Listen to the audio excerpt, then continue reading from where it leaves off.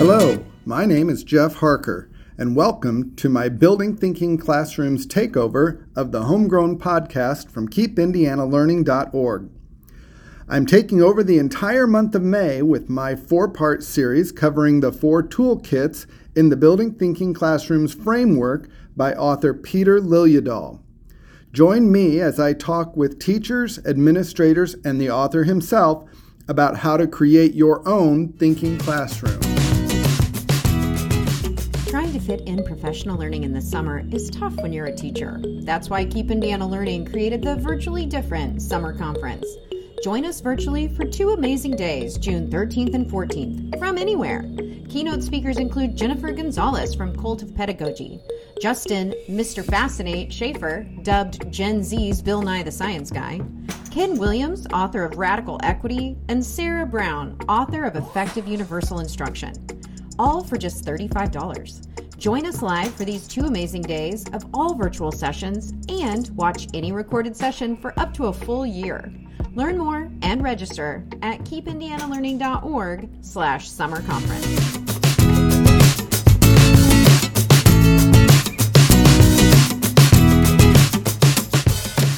I want to welcome our guests, Amanda Ray and Mandy Ramey, to our second episode here at Keep Indiana Learning, Building Thinking Classrooms. We're looking at toolkit number 2. And my name is Jeff Harker, and I want to just have you introduce yourselves, ladies, and tell us just a little blurb about how you came to this Building Thinking Classrooms world. Well, I'm Amanda Ray. This is my 20th year teaching 5th grade math. And how I came to the Building Thinking Classrooms world was when this summer attending IMLA, and we were talking about all the different mathematical practices, and student discourse really stood out to me. How much are my kids talking about math? And that was a really, a big eye opener for me. They weren't really talking a whole bunch. It was mainly me talking about math and showing them all the math. And so it was mentioned during our conference time to look into Building Thinking Classrooms, to join those Facebook and Twitter groups. And I did, and I was seeing so many amazing examples of teachers and what the students were doing in those classrooms, that it made me want to read the book and get into it. This is Mandy Ramey, and I have been teaching 5th grade for the last 13 years. The way I came into Building Thinking Classrooms was I was really bored with teaching math. I knew it wasn't going the way it was supposed to, and I needed the kids to be doing more, and I was doing too much of the work, which meant I was doing more of the learning and the thinking. And so then when I ended up at IMLA with Amanda, and they talked about the book, and I think we came back over the summer to meet, and she had started looking at the book and following the Facebook groups and sharing. I was like, well, I'm on board with whatever you're doing. And I think it just kind of grew from there. Thank you. I love that. The getting into the social media, this is all over the place. Building Thinking Classrooms is everywhere. So if you're thinking about getting started, that may be one place to get started, is look on social media, look on Facebook, look on Twitter, see what other people are doing. And I was reminded, Mandy, of a quote by Alice Keeler that says, whoever's doing the work is doing the learning. Your pathway to Building Thinking Classrooms kind of spoke to me in that way. That whoever's doing the work is doing the learning. And you felt, if I heard you right, you felt like you were doing a lot of the work. Yeah, I remember when I first came to Franklin, I had I was reaching out to the instructional coach because I always love learning and always love getting better at teaching. And at the end of it, she made a remark like, wow, like, you must be exhausted. Like, you worked really hard. And I thought that was a compliment at first.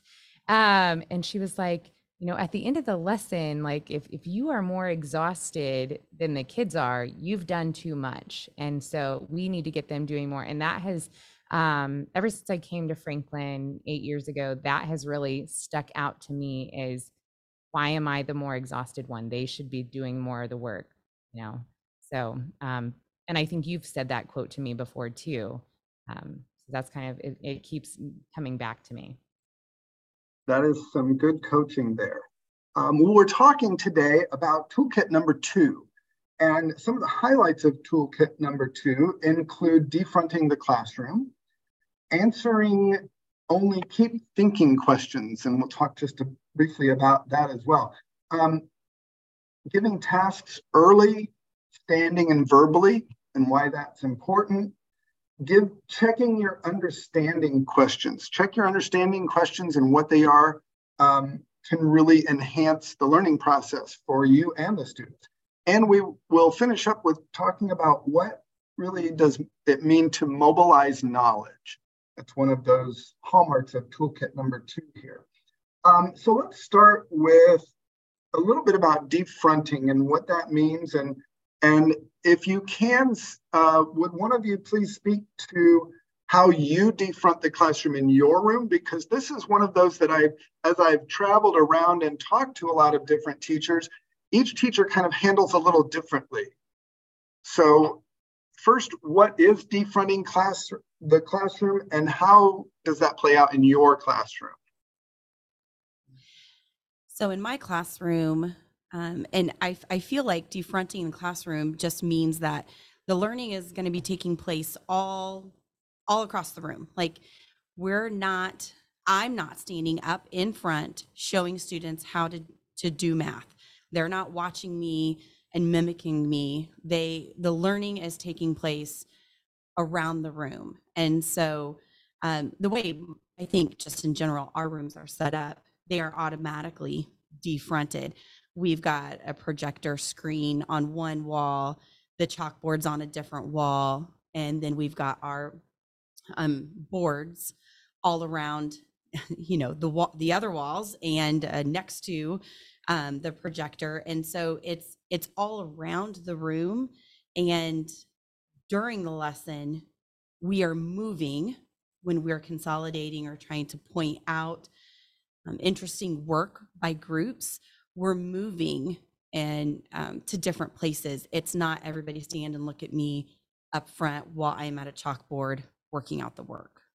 Well, I also think it means too, like what you're saying is, even if you couldn't move your desk in your classroom, and if there was only one way your projector could go, if you think of it more as when the learning is happening, it is around the room, the teacher is moving, the kids are up and they are working. Like, even if you couldn't naturally change things in your room, you can still defront your classroom.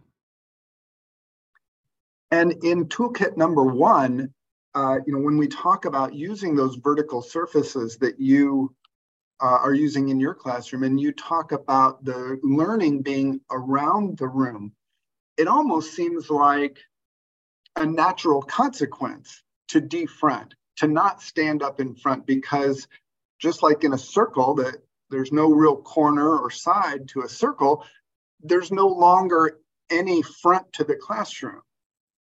Yeah, and it's the students are looking when they're doing their work, and that they're in their groups. They're looking around the room. They're not looking at me. They're looking at other boards. They're looking at the other groups. They're trying to see what's going on. It's not that they're just simply tracking me for looking for knowledge or you're doing this right type of thing. They're focused on the work, and it's all around the room. Well, and Amanda and I are not only math teachers, but we're social studies teachers as well. And so, like, nothing changes from when we move from a math teaching to social studies teaching. The way our classroom works, it's still able to teach any subject, not just math, with building thinking classrooms. Have you changed or felt like you had to change your desk arrangement in any way? I think I think a lot of the building thinking classrooms concepts I was doing in a way, or I wanted to do, and I didn't realize, like I wanted this to happen. I wanted the learning to happen. I wanted the group work and the discussion and the student discourse to happen.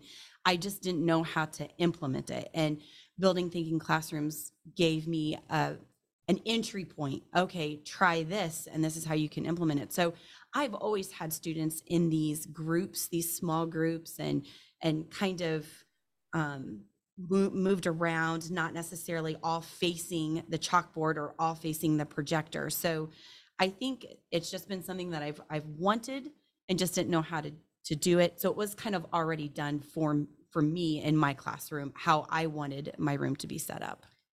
When you were talking about, just when you're giving the directions verbally, like just don't stand at like what would be the front, stand somewhere else. And it just kind of, it changes things. It changes what the kids are expecting from a general classroom. And you both mentioned that you wanted the learning to be around the classroom. And so that kind of takes us into that next topic of changing the way we answer questions, ask questions, this whole questioning process. I know Peter in his book talks about answering only key thinking questions. Have you been able to change or needed or felt the need to change how you answer questions, the number of questions you're answering, how you're asking questions? Can you speak a little bit to that process and how that's evolved in your rooms? Yeah, I mean, I really have had to, I feel like I am ongoing in changing and learning as I'm doing this. So I'm not perfect at it yet. But I keep trying to answer less. And as I've changed these small little things this year, I feel like I've really seen a confidence boost in the kids because they have had to, they are asking me less and less, am I right? And instead, because of the questions I've asked them, or like when I get there, I'm like, you're proving to me, like, hey, look at this, look what I just did. And so it's been, work on both sides from the students and myself. And I agree. What I've tried to do or keep in mind as I'm approaching groups, to approach with a question. So I approach saying, so what's going on? What's happening here? And they just automatically start going into the discussion. And then also, as I'm leaving, trying to leave with a question.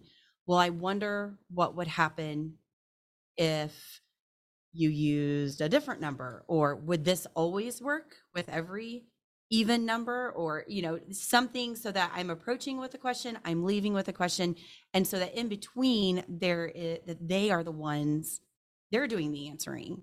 It's not like what Mandy said, they're not saying, am I right? They're waiting to hear me ask the question for them to explain, as opposed to just saying yes or no. Or they're coming up with, I'm seeing more now, like, and here's another way we did it. This proves this, look at this way. I've tried it this way. We did it this way. And so it really has changed a lot about our classrooms. And it sounds like that's working really well for you. And your kids are very much into that routine. Thinking about the teacher that's just starting out, because I have heard, from teachers that say things like, well, I tried that and it totally flopped and I'm not doing that anymore. So what would you say to the teachers in that situation? Because I'm guessing it wasn't that perfect the first time you stopped answering someone's question. No, and even in different topics, it gets to be pretty tough. And I have to continually remind myself, watch your questions. Like when we were doing division, we just finished division, and I am watching, the initial work the productive struggle, and they are making so many tally marks and dots and circles as they're trying to divide these big numbers. And I want to just be like, why don't you just put them in groups of 10 or 100, or why not 20? I just, it's so tempting. And I think knowing, having an idea of what's going to be like the trap. So when I'm going to go around to boards, what am I going to want to rescue them from? And what am I going what could they ask that I'm going to want to give them a quick answer to? Like, oh, we'll just do this. And instead, how can I try to do that? Keep learning questions. Well, I also think we expect kids to fail and keep trying. And so I would say if there was a teacher that tried this out and it didn't work one day, what do you expect from our kids then? And so if you are trying to be the teacher, that is showing your kids it's okay to fail and try something new another day and keep at it, then I think you should lead by example.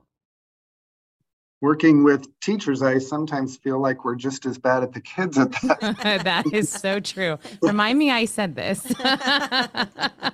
It's recorded.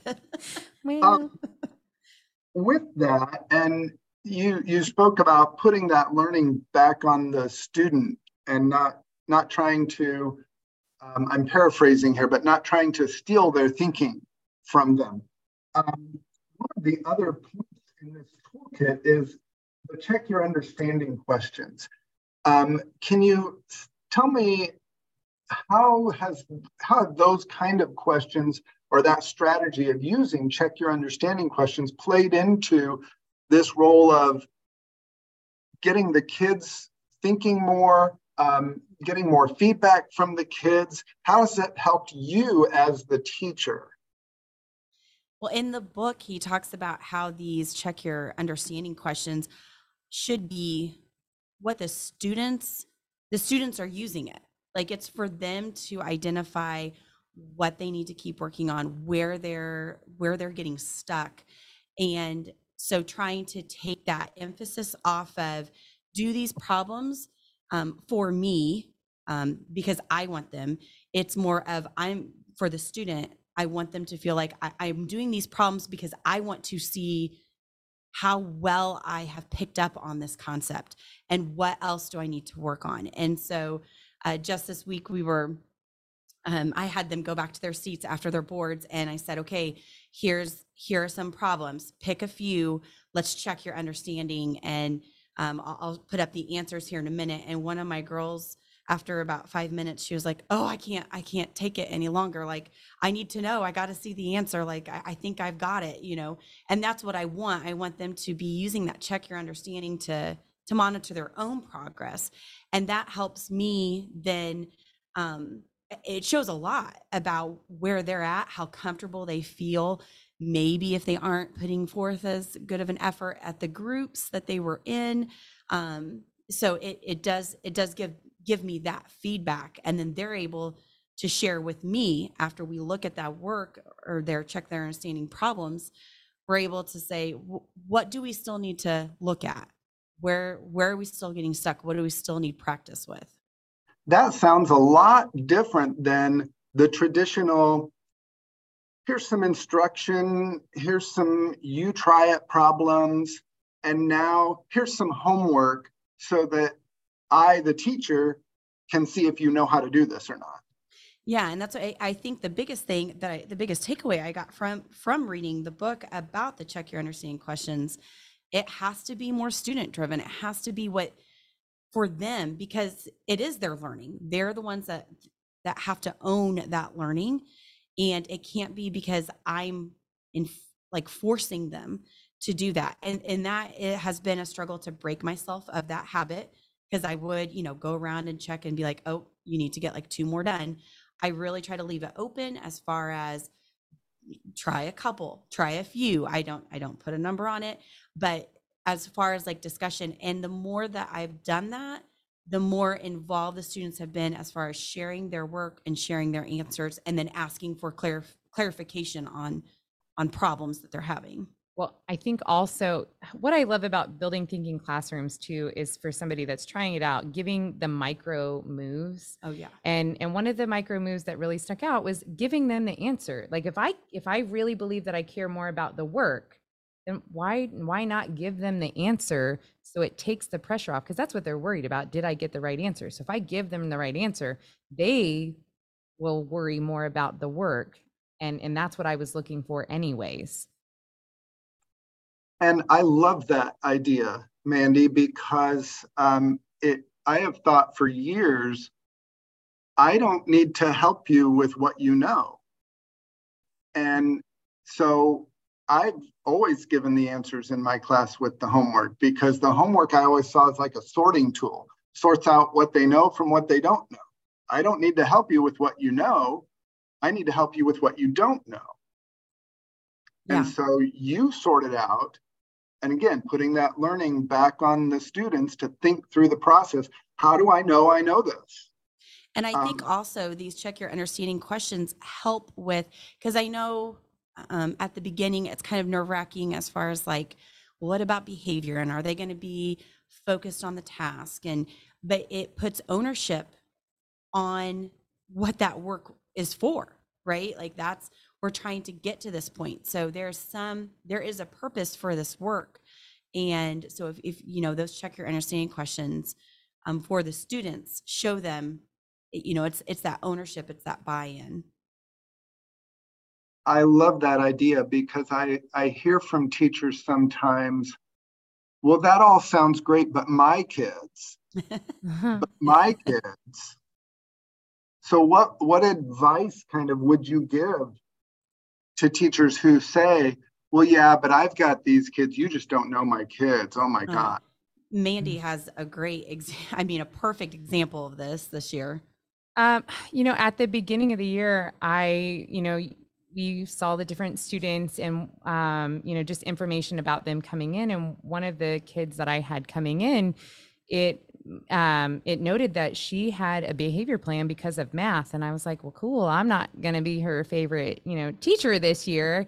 It said, that she would shut down and so, naturally I thought challenge accepted. And so as building thinking classrooms, became a part of my everyday classroom, this student realized, that if she could just use whatever thinking she could bring to the table, it built so much confidence for her. And it was just fantastic to see that, she knew whatever work she was able to do was valued. I just really love what it brought to our problem solving in the room. Like everybody felt like they could be a part of it. It wasn't only one kid, the kid that could get to the answer. So when you took away, that aspect of it, it was more about how many times we could try it, and get to that. Then it was a lot better that way. It sounds like building thinking classrooms then is in some part, or maybe a big part, just as much about access and equity. Absolutely. Yeah. I mean, it really, it's just a method. It's a structure to get that group work and cooperation. And I saw online, again, like Twitter or Facebook, somebody made the comment about it's like the 3 slices of Swiss cheese and you layer them together and the holes don't all align up. There's going to be part of the cheese that's going to catch that hole. And I think the kids feel that. They feel safe to try because they're like, somebody here is going to complement what I struggle with. And then I can complement what somebody else is struggling with. And and moving the groups constantly and the random grouping helps with that. Everybody's comfortable working together.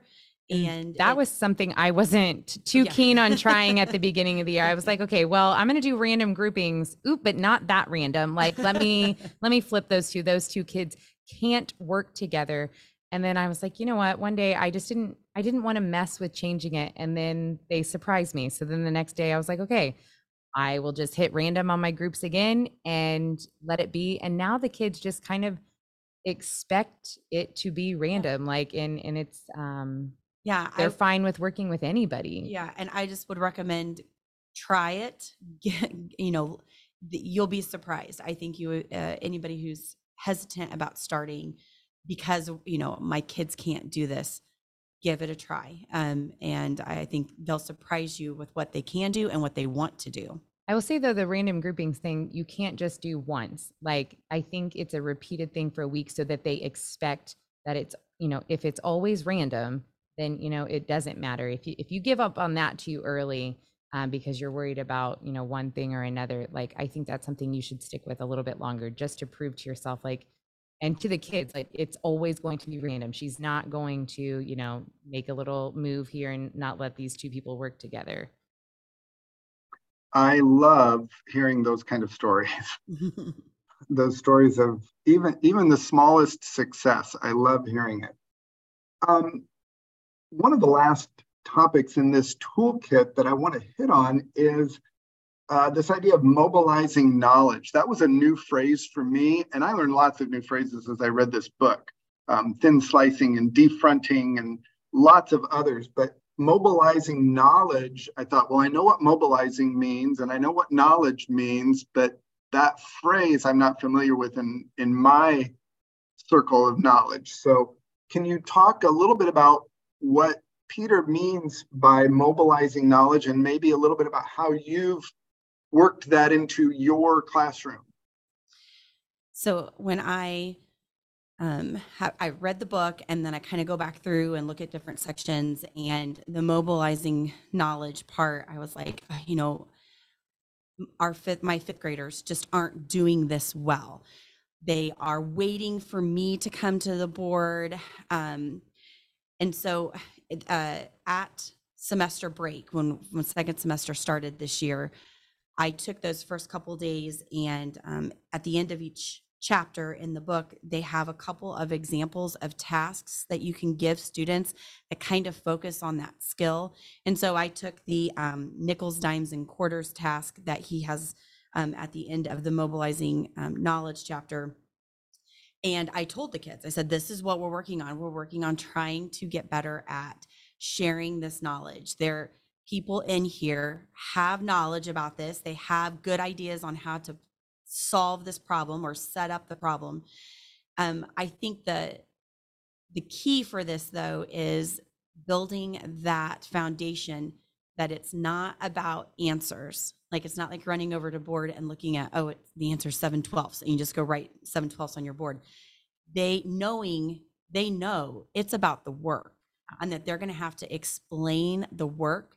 And so trying to get them, and we're still a work in progress on the mobilizing knowledge, to be honest, in my classroom, to get them to go to another board, look for patterns, ideas, things that they can jump off of, or maybe that it might spark a thought for them to take back to their group. That's something we still work on and still are working on, but it was something that I realized I definitely needed to be intentional about and try to encourage more. Well, I think so much of it is that we've encouraged kids for so long not to look at other people's work. And so, there's like, I think initially I had some issues of like, they're stealing our idea. And, what might have been, I am encouraging kids, like, if you're a little slow to start, why don't you go send one person from your group and go take a look at their board and see if you can bring back anything to your group to get started. And that has that freedom to like look at each other and validate themselves, or like, okay, I think we're on the right track. She's looking for the work anyways. Like, the answer, again, it's less about the answer and it's more about the work that they're producing. Because when I walk around, I could care less necessarily about their answer. Like, I am looking for what they've worked out and the other ways that they've shown it. And so, I think that's the borrowing the ideas. We have really tried to use that phrase, is borrowing other groups' ideas. And then I've tried to be intentional too. You've come and watched my room, and instructional coaches have come in and watched, and some suggestions or tips that I've gotten that I really like is using that different color dry erase marker and making like a star or a number 1 or a number 2 on work, so that then if there seems to be a need for the entire group, maybe to look at a board, we can stop, move over to one of those boards, and it be like a group mobilizing knowledge moment as opposed to just individual groups working on their own. I love that. I love that. Thank you. As we begin to wrap up today, in terms of teachers who are listening to this podcast and thinking, oh, I need to get that book, or maybe they've gotten the book, they've started reading, but they haven't really done anything in their classroom. Maybe they're thinking about next fall. What general advice would you give to teachers just starting out to build their own thinking classrooms? Don't wait. Like, read a chapter, look at the micro moves and try them out. Read another chapter, just start with those micro moves. Like if you can't move, to the entire, knowledge mobility, like look at just the tiny little tweaks, and those little things have made huge changes to my classroom. It is unbelievable to me to think of where I started this year or I ended last year to where the learning is with the students that I have this year. Yeah, and I think it's important to try to find some support and colleagues that you can kind of bounce ideas off. I mean, I'm fortunate to have Mandy working in my PLC with me, and so we can kind of like share ideas on lessons or thin slicing with problems and things. I know at the beginning of this year, I was like, I don't know how to do exponents for thin slicing. And she found something that she texted to me and she's like, maybe we could work on this. And so having somebody to kind of bounce ideas off. And if there's nobody in your building that's interested in starting this journey with you, reach out to us. Yeah, reach out to us. Well, or definitely that's the social media. I know it sounds like silly, but that's what my Facebook feed basically is now, is just those building thinking classrooms groups. I just love reading what people are doing and the successes that they're seeing, and then also the struggles that they're coming across. And then I automatically go to those comments and looking what other people are saying and doing. It's encouraging, and it makes me feel like, I'm not alone in it. But so that's what I would recommend. That's what I was going to say. Like, I mean, just hearing somebody else talk about it, like I do love that I have Amanda right down the hallway that I can go in and like, okay, what did you do for this? But, having social media and being able to, look on Instagram and see what people are posting about building thinking classrooms. And then they don't even have to be in the same grade level. It just like one idea will spark another. And I'm like, oh, I could use this on the fractions unit that we're getting ready to start. And, it's been great in that way that so many people have found this book. And speaking of getting ready to start, I'd like to finish up today with you sharing kind of what's next for you. It sounds like your journey has brought you a long way so far in a short period of time. What's next in the building thinking classrooms world for each of you? I think one of the things is definitely the task, like looking at how to create better tasks. Like, I think, I'm finding a lot of things, just making sure like I'm keeping it and then improving it for next year, so that it's not, using what my resource already has, but like tweaking that. Another thing that I was thinking about is just the procedures. There have been things that, I've tried something and it didn't work out that way. And so I've had to tweak it. And so just really from the start, like having some procedures set in place after learning from some failures, that's been one thing. What else do you have, Amanda? Well, I definitely, and I know you feel the same way, the grading aspect. Oh, yeah. And that's kind of at the end of the book. And by the time, I got to the end of the book, I was like, oh, I think this is as much as I can chew for this year. And I want to go through it, see what it's looking like. I want to see where my, as far as grading, when it pops up that things just don't match up, or I'm not happy with that grading piece, so that next year I can kind of really start the year diving into that kind of the end of the book as far as grading goes and what that looks like in a building thinking classroom, what we prioritize, what we're assessing, what we're wanting from students. So that's kind of where I see going, as well as building this community of colleagues that are using building thinking classrooms. And so for selfish reasons, just more support and more people to talk to and more people to bounce ideas off of, for sure, wanting to help others in our PLC kind of do that. Well, thank you so much, ladies. I want to thank you for your time today. Mandy Ramey and Amanda Ray from Franklin Community, we appreciate you so much. And thank you for offering to have people reach out to you if they have questions and be a mentor or a resource for someone. I really appreciate your efforts, and thank you so much for joining us today for this episode. And we are looking forward to next time with Toolkit number 3. Our special guest will be Lam Nguyen, and I hope you'll join us. Thanks again for joining our Homegrown podcast, and we will see you all next time. Once again, my name is Jeff Harker, and you've been listening to the Building Thinking Classrooms takeover of the Homegrown podcast from keepindianalearning.org. Thank you for listening, and be sure to check out our website for past and future episodes, along with a host of other learning opportunities. Are you looking to shake up your classroom instructional practices and get your students really thinking? The Building Thinking Classrooms Conference is June 29 and 30th. Don't miss your chance to work alongside author Peter Liljedahl, along with Building Thinking Classrooms facilitators and other educators from across the country who are working to disrupt the traditional classroom environment and start making students into thinkers.